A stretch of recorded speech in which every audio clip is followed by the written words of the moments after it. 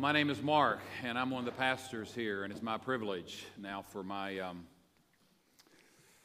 what would it be now, 18th Easter Sunday to be preaching the same old thing. It's the funny thing about Easter, you know what I'm going to talk about, don't you? In fact, some of you that just kind of come on Christmas and Easter identify, man, because you hear the same two messages and over again, so I don't see what's the sense in you coming back over and over again. We preach the same thing every time, I guess. But we're glad that you all are here.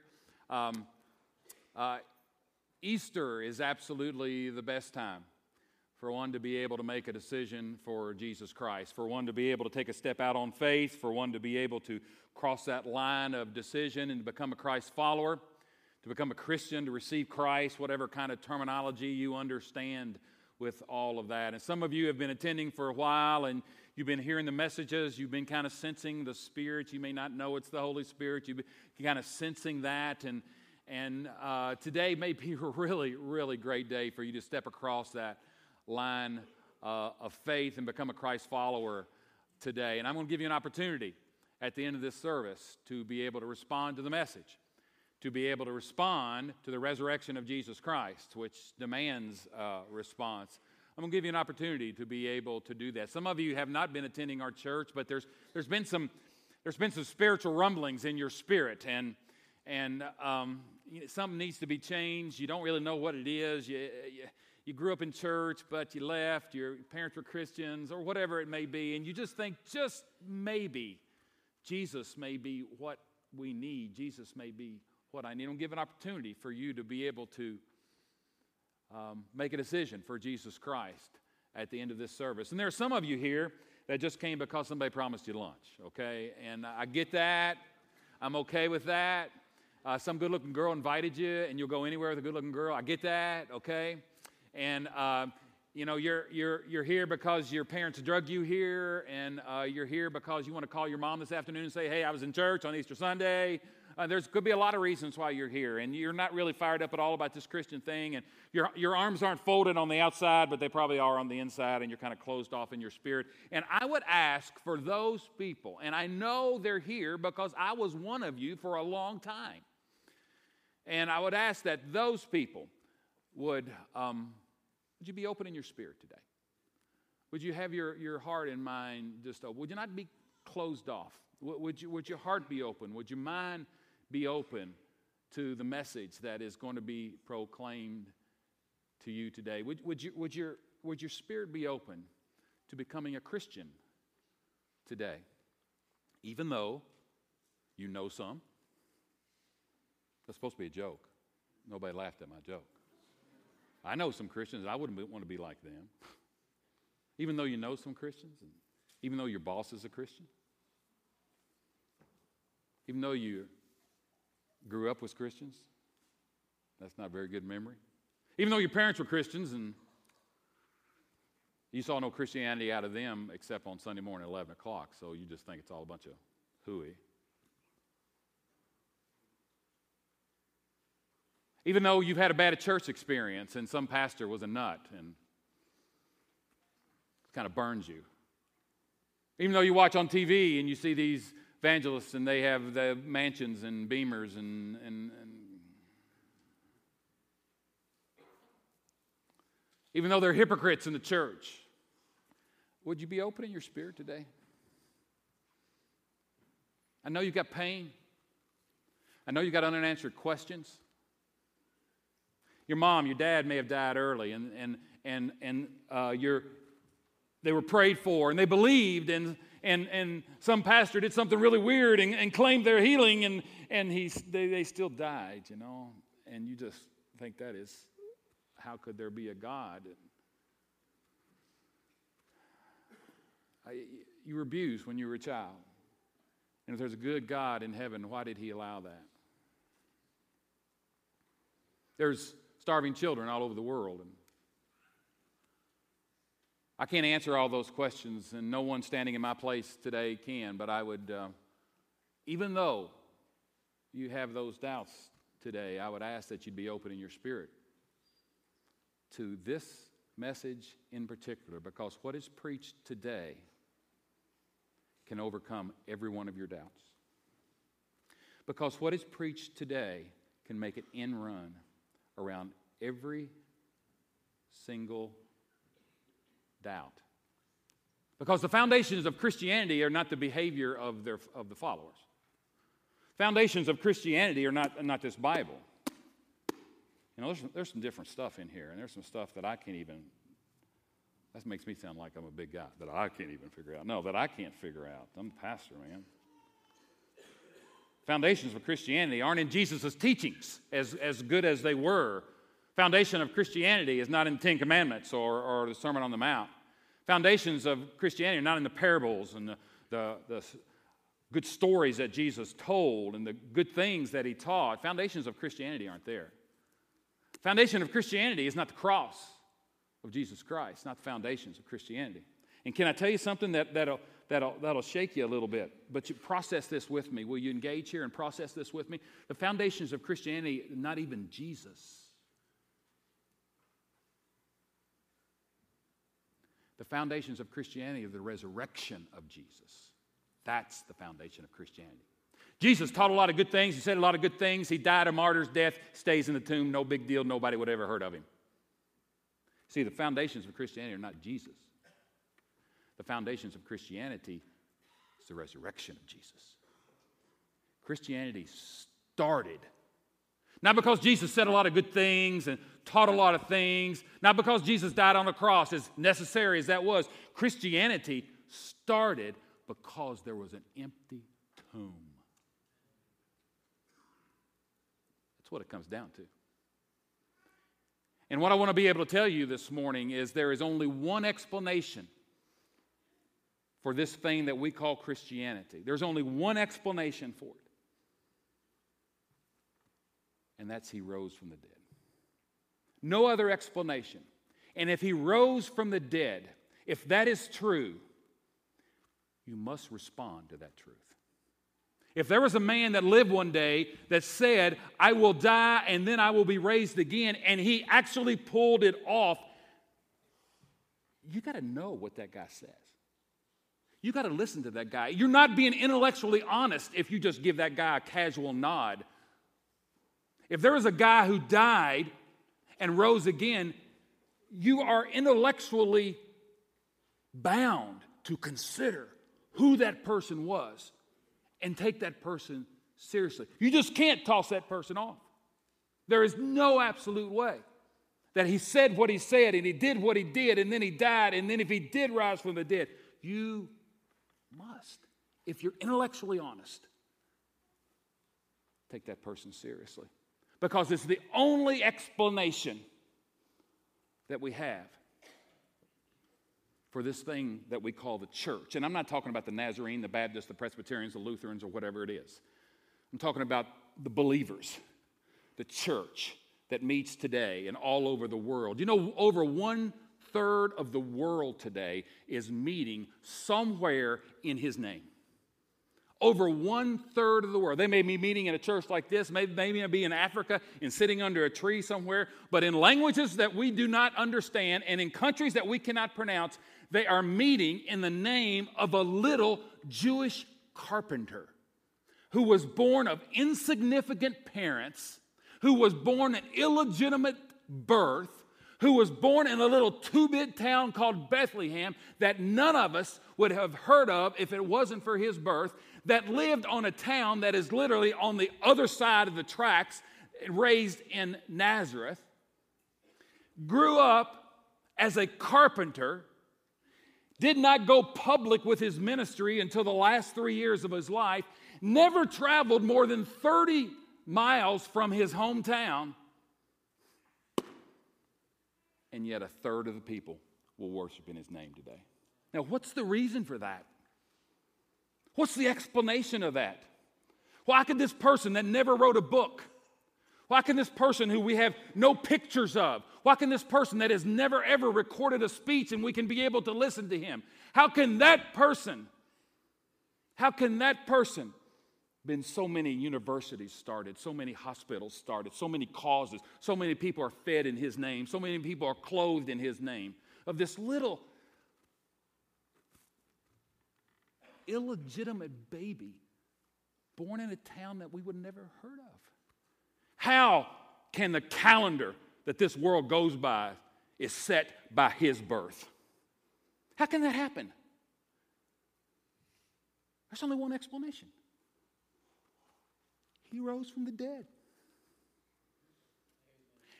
And if somebody rises from the dead, you must take them serious. You cannot just, nice sermon, Pastor, nice sermon. You must take them serious, or you're not intellectually honest.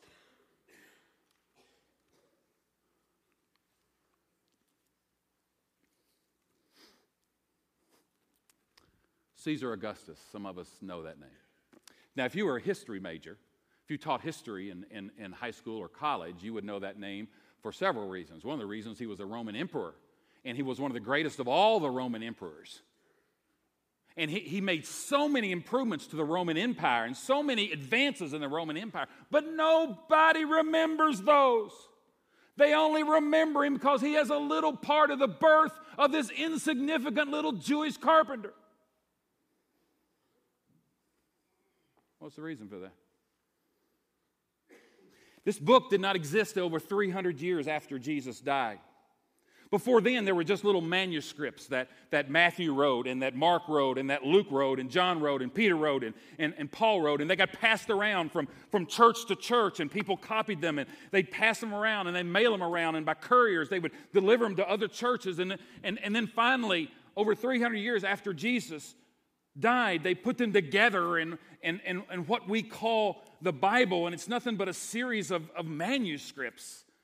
How did the church survive for over 300 years without this thing that we understand to be the Bible? Unless something big time happened. How did the little band of Christians not get stamped out by the Roman Empire? Nero fed them to the lions. How did they not get stamped out by the Roman Empire?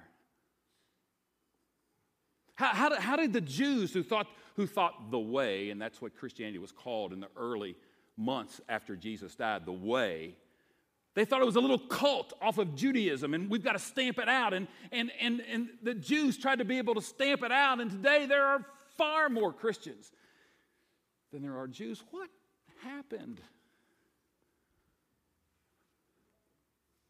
What happened? There's all kinds of way movements start. And somebody could say, well, all kinds of movements just build up and they just start on their own. And, there's usually some kind of unrest that goes on, and some kind of a leader comes, and that leader's a really good communicator and says a lot of good ideas and a lot of good teachings, and people say, yes, that's what I've been thinking all along. And then he gets some followers, and then eventually the leader will die. And his band of followers will take his teachings and make sure that it's written down and put it in books and continue his teaching. Civil rights movement. That's exactly what happened with Dr. King. There was unrest in the black community, and the blacks were not being treated as they should be treated. And here came a leader who could talk like no other leader could. And he became something of a hero, and it was a charismatic leader. And he said a lot of good things, and a lot of people in their spirits said yes. A lot of blacks, a lot of whites said yes. There was an old guard that had to literally be defeated, and he defeated them with a new radical idea, nonviolence. How good that would be if it was practiced today. But in 1968, he was murdered in Memphis. And these followers, when he was murdered in Memphis, you've seen that picture, and when he's in that hotel, when he was shot, you know who's right around him? Jesse Jackson's there. Jesse Jackson's standing there. Other people that we still know today, Andrew Young was standing there. Ralph Abernathy was one of the leaders. Still people that carried on the movement and carried on the ideas. Jesus was nothing like that. Jesus didn't come in any time of unrest. There was no time of unrest. Yeah, I guess he was a good speaker and said a lot of good things and all of that, but he wasn't bringing in any kind of a new movement or some new kingdom. In fact, he said, my kingdom is not of this world. He interpreted the Old Testament differently, but he said, he wasn't doing away with the Old Testament. He says, I'm not going to do away with a jot and tittle of it. He didn't come with some brand new thing, some revolutionary thing. He wasn't some insurrectionist that was trying to overthrow or liberate some people or free some people. Have anything to do with it. Nothing to do with it. And what was really weird about Jesus was his message. You know what his message was? His message was about himself. Think with me. His message was about himself. Dr. King's message was not about himself. Dr. King's message didn't want to be about himself because Dr. King knew whether it was by murder or whether it was by natural causes, he was going to die one day. And if he made this thing all about himself, then the movement would stop with him. But the weird and unbelievably astounding thing Jesus did is he made this movement about himself. And so in Matthew chapter 16, Peter asks and says something, Jesus asked Peter, said, who do you think that I am, Peter? And Peter says something like, you are the Christ. You are the Messiah, the Son of the living God. And Jesus didn't say, oh, no, don't talk. Jesus didn't say that. Jesus didn't say that. His message was about himself. In John chapter 1, John the Baptist said, behold, here's the one that's going to teach us everything. Behold, here's the one that's going to explain how to be saved. No. He said, behold, here's the Lamb of God that takes away the sin of the world. Jesus made this about himself. Dr. King didn't make it about himself. Anybody who wants to start a movement doesn't make it about himself because they're going to die. And if they make it about themselves, when they die, the movement will stop. Lazarus.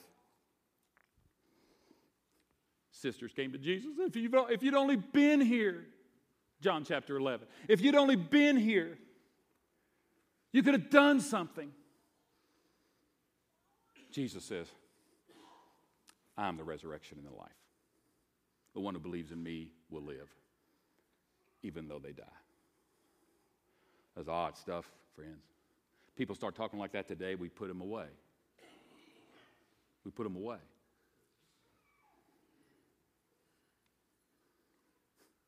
One day, some of the followers says, can you show us the Father?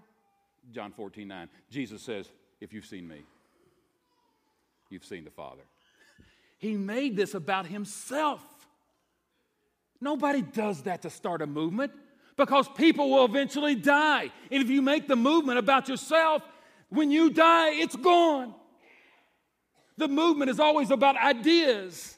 But you don't hear Jesus talking all the way through about ideas, as good as some of those things he said were.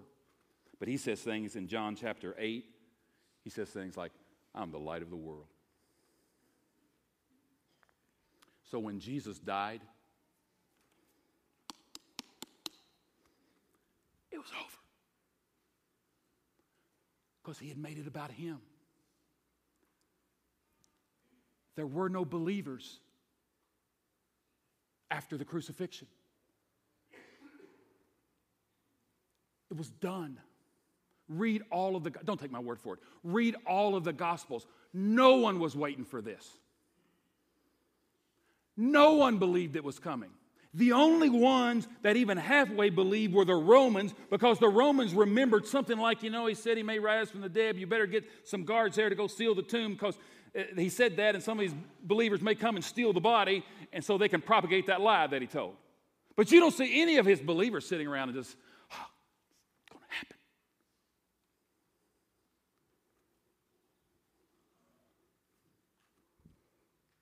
was done. What could have happened to make those people who were then unbelievers, were hiding behind locked doors, who thought it was all over? He said he was the Messiah. He said some good things, but I guess he was wrong. We saw him crucified. What could have happened that would make those people who were then unbelievers turn around and believe again and then go out and be able to preach that he is risen? What could have happened? And I'm trying to tell you this morning that the only plausible explanation for this movement that had died with him, the only explanation that now 1/3 of all the people in the world are worshiping in his name, the only explanation for the calendar to be split between before Christ and after Christ, the only reason is something happened, friends. And that's why we're here today. What happened? Turn to John chapter 20 if you have your Bible. John chapter 20. We have Bibles that are close to most of the doors. Feel free to pop up there and get you one. John chapter 20. It's on 756 in the Bibles that are black in color and page 1685 on the ones that are red.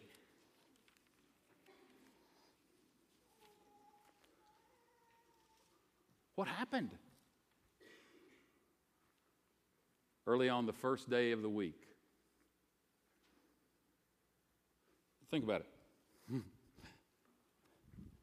The Jews worshiped on Saturday. That's the Sabbath. The Sabbath is not Sunday. Sunday is the Lord's day. The Jews worship on Sabbath. But on the first day of the week, Sunday, was when he rose. And so Christian worship post-resurrection changed from thousands of years of Sabbath worship to now worshiping on the first day of the week. For all people who claim the name of Jesus, they worshiped on a different day. What had to happen to make them change their day of worship? It's in one of the commandments. Honor the Sabbath. What could have happened to make good and godly Jews who put their faith in Jesus change from worshiping on Friday at sundown to Saturday at sundown to the first day of the week? How dramatic of a change of event that was. On the first day of the week, while it was still dark, Mary Magdalene went out to the tomb. All 4 Gospels have women at the tomb first. Now, friends, that's unbelievable. The status of women in that time was so low, they weren't even allowed to testify in court because people didn't think you could believe what women said.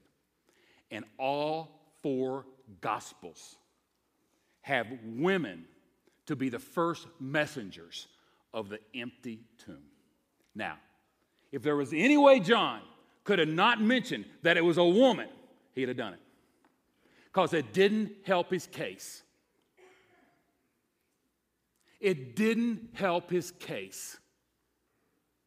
If there was any way Matthew could have mentioned that it was not a woman, if there was any way Mark could have mentioned that it was not a woman, if there's any way Luke could have mentioned that it was not a woman, they'd have done it because they knew that would hurt their case. And say, oh, it's just some women.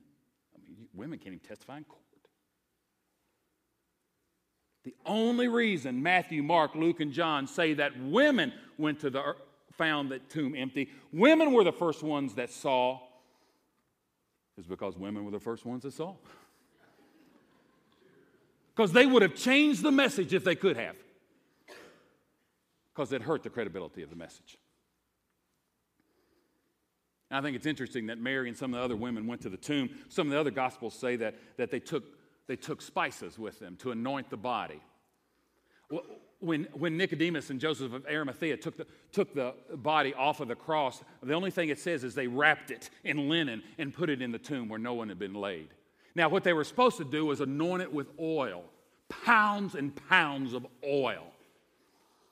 But it was probably getting late, and the Sabbath was getting really close, and you can't do anything on the Sabbath, so they just wrapped him up real quick and stuck him in there. But these women came, And you know women, they got to go back and correct the job the guys did, okay? And so they went to finish the job because you know the guys didn't do it right.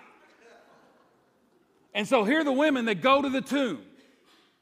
And they saw that the stone had been rolled away or removed or whatever your translation may say. You want to get into the original language a little bit? My wife worked 3 years to put me through seminary. There's a little bit of Greek that I learned. The word rolled away, if you want to get to the most literal definition of that word, it's not like we see in pictures. You got the opening of the tomb and the stone rolled away sitting right there. It's that the stone was rolled away down the hill. That's the most literal definition. Rolled away is okay. But it's a term of, it's out of there. It's not like we see in the pictures. And they saw, so she came running. Here's the first person that saw the empty tomb. So she came running to Simon Peter and the other disciple. The other disciple would be John, who's writing this. To the other disciple, and John, very humble of himself, said, the one that Jesus loved, okay?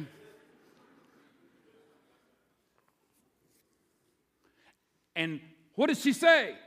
Christ is risen. Just as he said. You remember how he taught us? He's risen from the dead. He is the Messiah.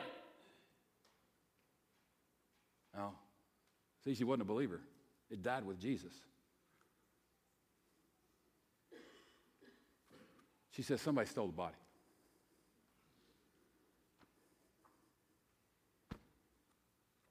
Resurrection not even come into her mind. They have taken the Lord out of the tomb.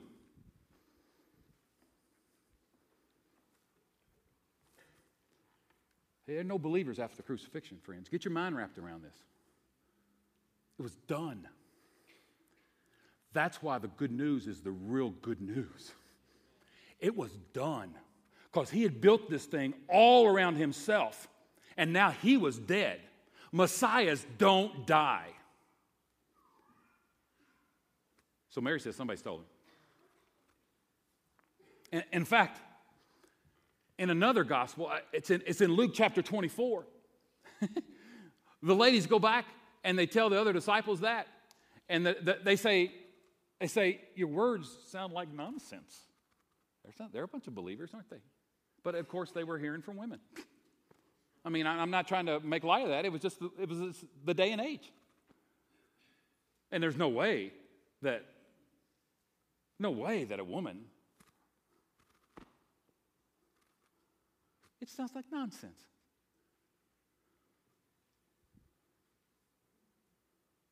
Back to John chapter 3. So Peter and the other disciple started for the tomb. The other disciple would have been John, the writer of this manuscript. Verse 4. Both were running, but the other disciple outran Peter. John had to put that in there by himself. Outran him. He bent over and he looked and saw the strips of linen, but he did not go in. Why didn't he go in? I don't know, man. I don't want to walk in a tomb where somebody had died either. I don't know. But Peter, bold, brash, stick his foot in the mouth, Peter always answering the questions in the gospel, whether it's addressed to him or not. Peter has no reverence for that tomb. He just goes. He went straight into the tomb. And listen to the detail. Listen to the detail. He saw the strips of linen lying there, as well as the cloth that had been wrapped around Jesus' head. The cloth was still lying in its place, separate. Why would you make that up?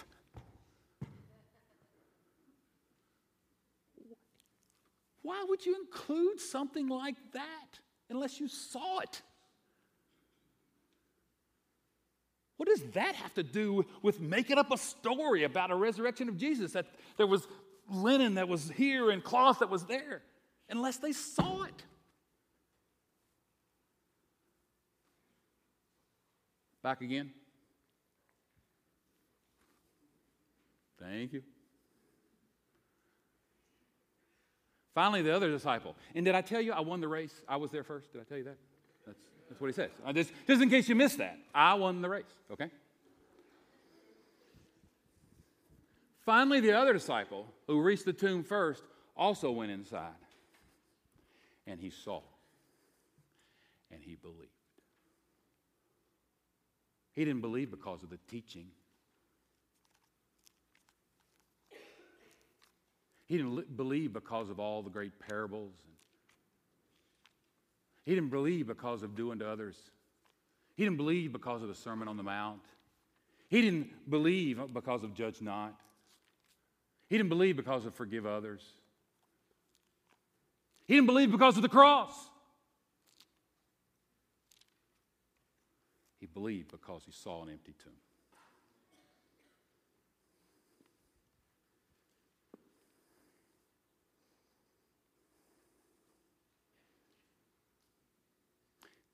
He re-engaged. He got back into the game. His hope was renewed. Why? Because, boy, he said a lot of good things. And we're going to take this Sermon on the Mount teaching and we're going to take it all around the world. He said a lot. No, he re-engaged because there was an empty tomb. The only explanation possible for the rebirth of this thing called the Christian movement that died with Jesus was the fact that something awesome must have happened. And John and Peter and the other disciples, about 2 weeks later, 3 weeks at the most, went out preaching, not the Sermon on the Mount. As good as that is, not doing to others, not judge not. They went out and preached, Jesus, who you killed, has been raised from the dead. That was their message. Go look at it through the book of Acts. You can just go say, listen, you cannot pass this stuff off. You cannot disregard this stuff. You've got to open the book of Acts. If this guy was who he says he was, you have to open the book of Acts and investigate this for yourself. You can't just pass it off. You can't just leave here and talk about the ball game tomorrow night. You can't just pass it off. If he was who he says he was, you've got to take him seriously. Now, you can pass him off if you want to, and you can just call him a liar. And if you want to call him a liar, I would defend that. I would think that's a plausible. You can just say it's all just made up. But most people won't call Jesus a liar. They'll say, well, he's a good teacher. Nonsense. Good teachers don't lie. Good teachers don't claim to be God. If we had a teacher at Tecumseh School Elementary that's standing up and saying, I'm the light of the world, we have her in jail the next day.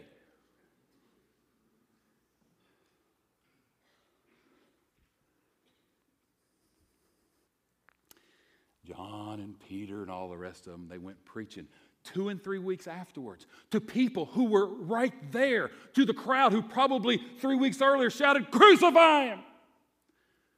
They preached basically a 4-point sermon. You know what they preached? Literally. You go in Acts 2 and 3 and look at it. Go in Acts 13 and see what Paul's first sermon was. This is what they preached. You killed him. But God raised him. I've seen him. Now say you're sorry. That was basically it. That was basically it.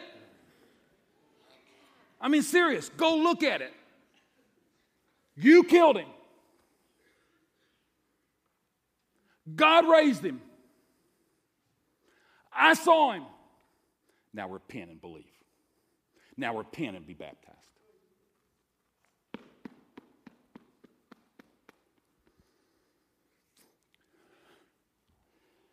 Friends, I'd love to hear a better explanation of why we are still meeting in the name of a little insignificant, illegitimately born from a little podunk town of Bethlehem, literally raised in what town do you consider the other side of the tracks? That's what Nazareth was. Only ministered for 3 years, never traveled more than 30 miles outside of his hometown. And a third of the world's population meets in his name this morning. The only explanation is what it says in the book of Acts. but God raised him from the dead. And friends, if God raised him from the dead, it demands a response from me and from you. You can't just go home and have dinner with your family and take pictures and have an Easter egg hunt. And as good as all that is, and we'll do that too, you got to come to grips with this if you're intellectually honest. There was a man who lived, that died, and rose again. What are you going to do with him? What are you going to do with him?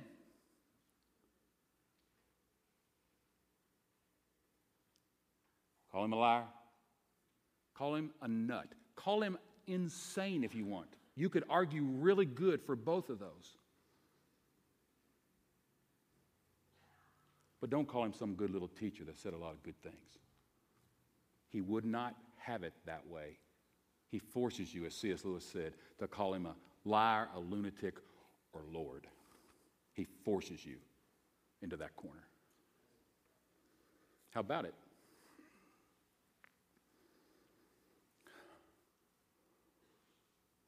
How about it?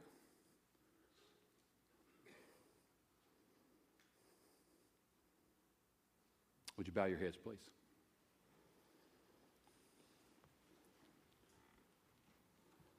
For some of you that, with every ounce in your being right now, is you're saying, I believe this, man. And you've never come forth with that belief. You've never gone public with that. You've never really told anybody. Maybe you never really believed until this moment, this minute. And you understand, to be intellectually honest, you have to take this guy serious. And you're not just going to go home and have dinner. You know you got to do something with Jesus. So I wonder how many this morning that, you've never really made a statement of belief. You never made a statement of faith. You've never really crossed the line of faith. You've never received Christ. You've never become a Christian. I don't know what kind of language you want to put with it. But you want to do it right now on Easter of 2015. And if there is one or two or more that want to do that, would you raise your hand right now? You want to cross that line of faith. You want to cross that line of faith right now. And so thank you. You raise your hand right now and say, I believe. I believe. Thank you. I take him serious. Thank you. Two in the back. Thank you. Another one. Thank you. I believe. Thank you. Another one in the back. Thank you. I believe. I know I've got to take this person serious. Put your hands down, please. I'm going to ask one more time because for 34 years I said just like you. I knew what I should do, but I wouldn't do it. And some of your hearts are beating really fast right now. And to lift that hand, it just seems like your arm weighs 100 pounds. But you know you need to do it. So I'm going to give you one more opportunity to not let this day pass and be able to say on Easter of 2015 was the day I became a Christian, was the day I truly accepted the message of this one who rose from the dead. Can I give you one more opportunity? Any other hands?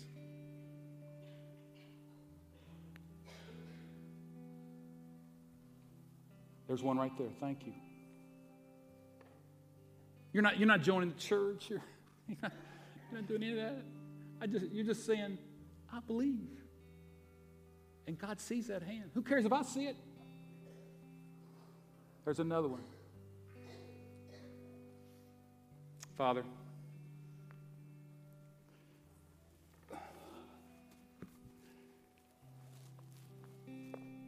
thank you for these 5 or 6, I don't remember how many it was, raised their hand. And our honest enough, intellectually honest enough to have to deal with this person of Jesus, your son.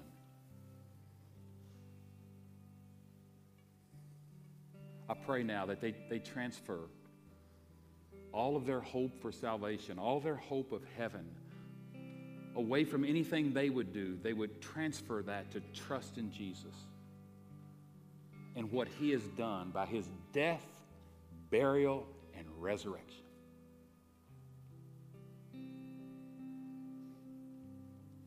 In Jesus' name, amen. Those that raise their hand at the end of this service as other people are leaving, I'm going to be standing right here. And I'm going to ask you to take a step that's going to push you out of your comfort zone.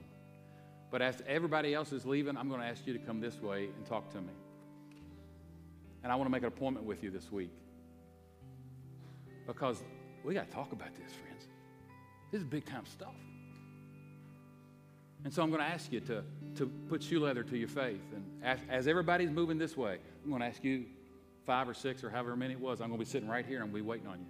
The only thing I want to do is to make an appointment with you this week and let's talk about this thing. There's some other ones in here that really wanted to come, but you're skeptical and it's hard for you just to jump at the first thing. And for those people, I put my phone numbers up here. And you call this week. The top number is our office number. You can talk with Karen Cummins and she'll put you on my schedule. The bottom number is my cell number. I'll talk to you personally. And I'll meet you for a hamburger somewhere. And we'll talk this thing out because it's too serious not to. This is life and death. This is somebody that was raised from the dead, and you don't give him a second thought. We've got to talk about that. You've got to ask me your questions, and I can answer some, and I won't be able to answer all of them, and we'll be stumped together. But you got to deal with this, friends.